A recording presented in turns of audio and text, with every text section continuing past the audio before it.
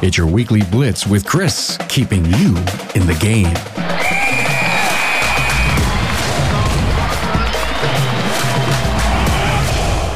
Hey, good morning, everyone. Chris Cotton here with the Weekly Blitz. Today, I want to talk about getting hiring right? Before we get into that, I want to ask you what comments, questions, concerns do you have, or ideas for more topics? If you want to share, talk about one in the past, or have questions about one, make sure and shoot me an email, chris@autofixsos.com. Hey, it's a beautiful day. Let's get started. Getting hiring right.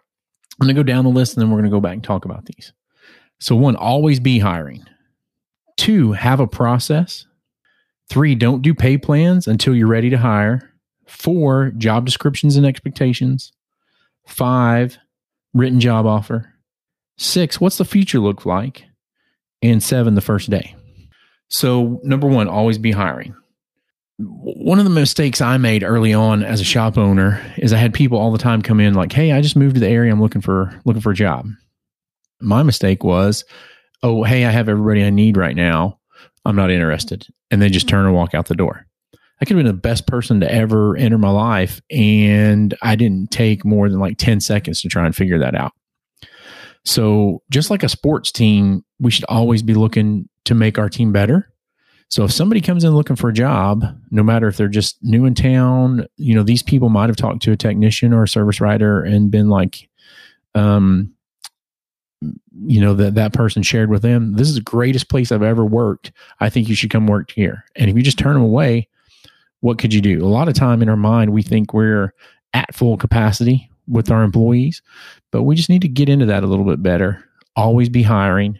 Take the time. Somebody comes in, if somebody spent enough time to drive to your place of business or contact you, you owe it to them to take 5 to 10 minutes and dig into their past a little bit and see if they're a good fit for you. So number 2, have a process on doing the interview. I don't like doing the first interview in person. I like doing it on the phone, and now Zoom's a great way. The other thing is you can record a phone call or even record a Zoom call. That way you can go back and be like, oh, what did I really think about this? I have my notes. Let me go watch this or let me go listen to this. The other thing is if you have that recorded, you can go back at any time and be like, hey, this is exactly what we talked about.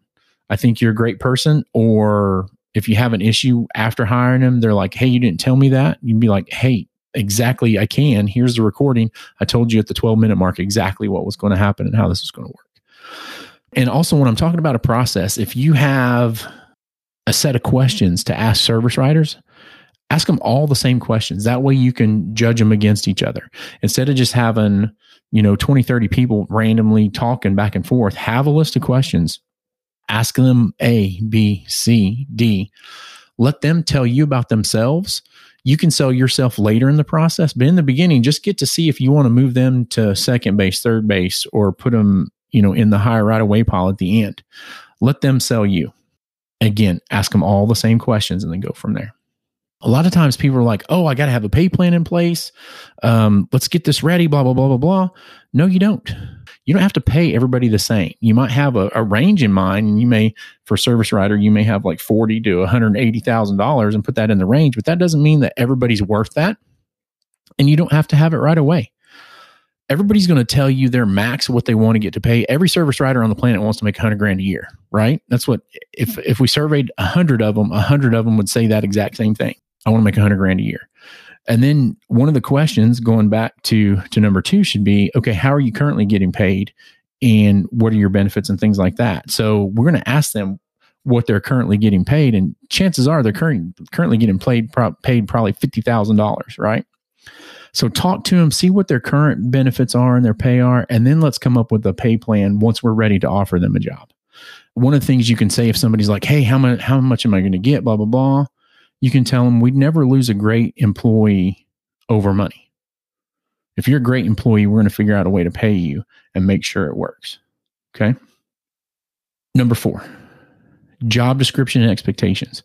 Share a job description with these people during the hiring process. This is exactly what we have. This is exactly what our expectation of you is. Do you have any questions? Do you think you can do this? Do you have any limiting capacity or capabilities that would not allow you to do this?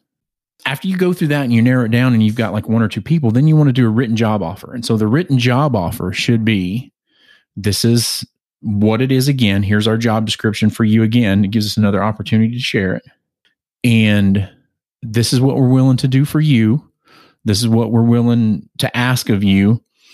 It has, your time off, things like that, vacation starting, benefits, anything like that, and then your pay. Also, right before then, if you want to do a pay plan, you can add that pay plan at that point. And then be prepared to negotiate a little bit on the pay plan. Just because they ask for 100 and you offer them 50 and they come back at 100 again, doesn't mean that they're going to be stuck on the 100. Some people might be, some people probably aren't. Most people should be willing to negotiate it. And those are the people you want. You want people that want to do that instead of just cave every time, especially for a service writer. If he asks for 100 and you tell him 50 and he says, okay, I'll take it, that's not your guy. At that point, you're like, hey, you know what? Maybe this isn't good for you. Also, during that process, we want to talk to them about what's the future look like. If we hire you, if we like you, you get us a job description, we give you a written job offer. Here's what the first 90 days is going to look like. Here's what the first year is going to look like. Here's what the first 18 months are going to look like, and talk to them. One of the reasons why people leave our businesses is because they don't have a future or they don't see the future. If you have a written plan for those people and they know exactly what's going to happen when, as long as you're upfront with them and tell them exactly what the process is going to hold, what they should be looking forward to, what these first few months are going to be, then you've taken away the guesswork and everything like that. Even your oil change guy, your tire changer, your brake guy that says he doesn't want advancement, some of them really mean that, but 90% of them don't. They want to know, where am I going to be at in a year from now? Am I going to be able to advance? What's the path forward? The other thing is, what's the first day look like? What do you do when the employee comes in on the first day?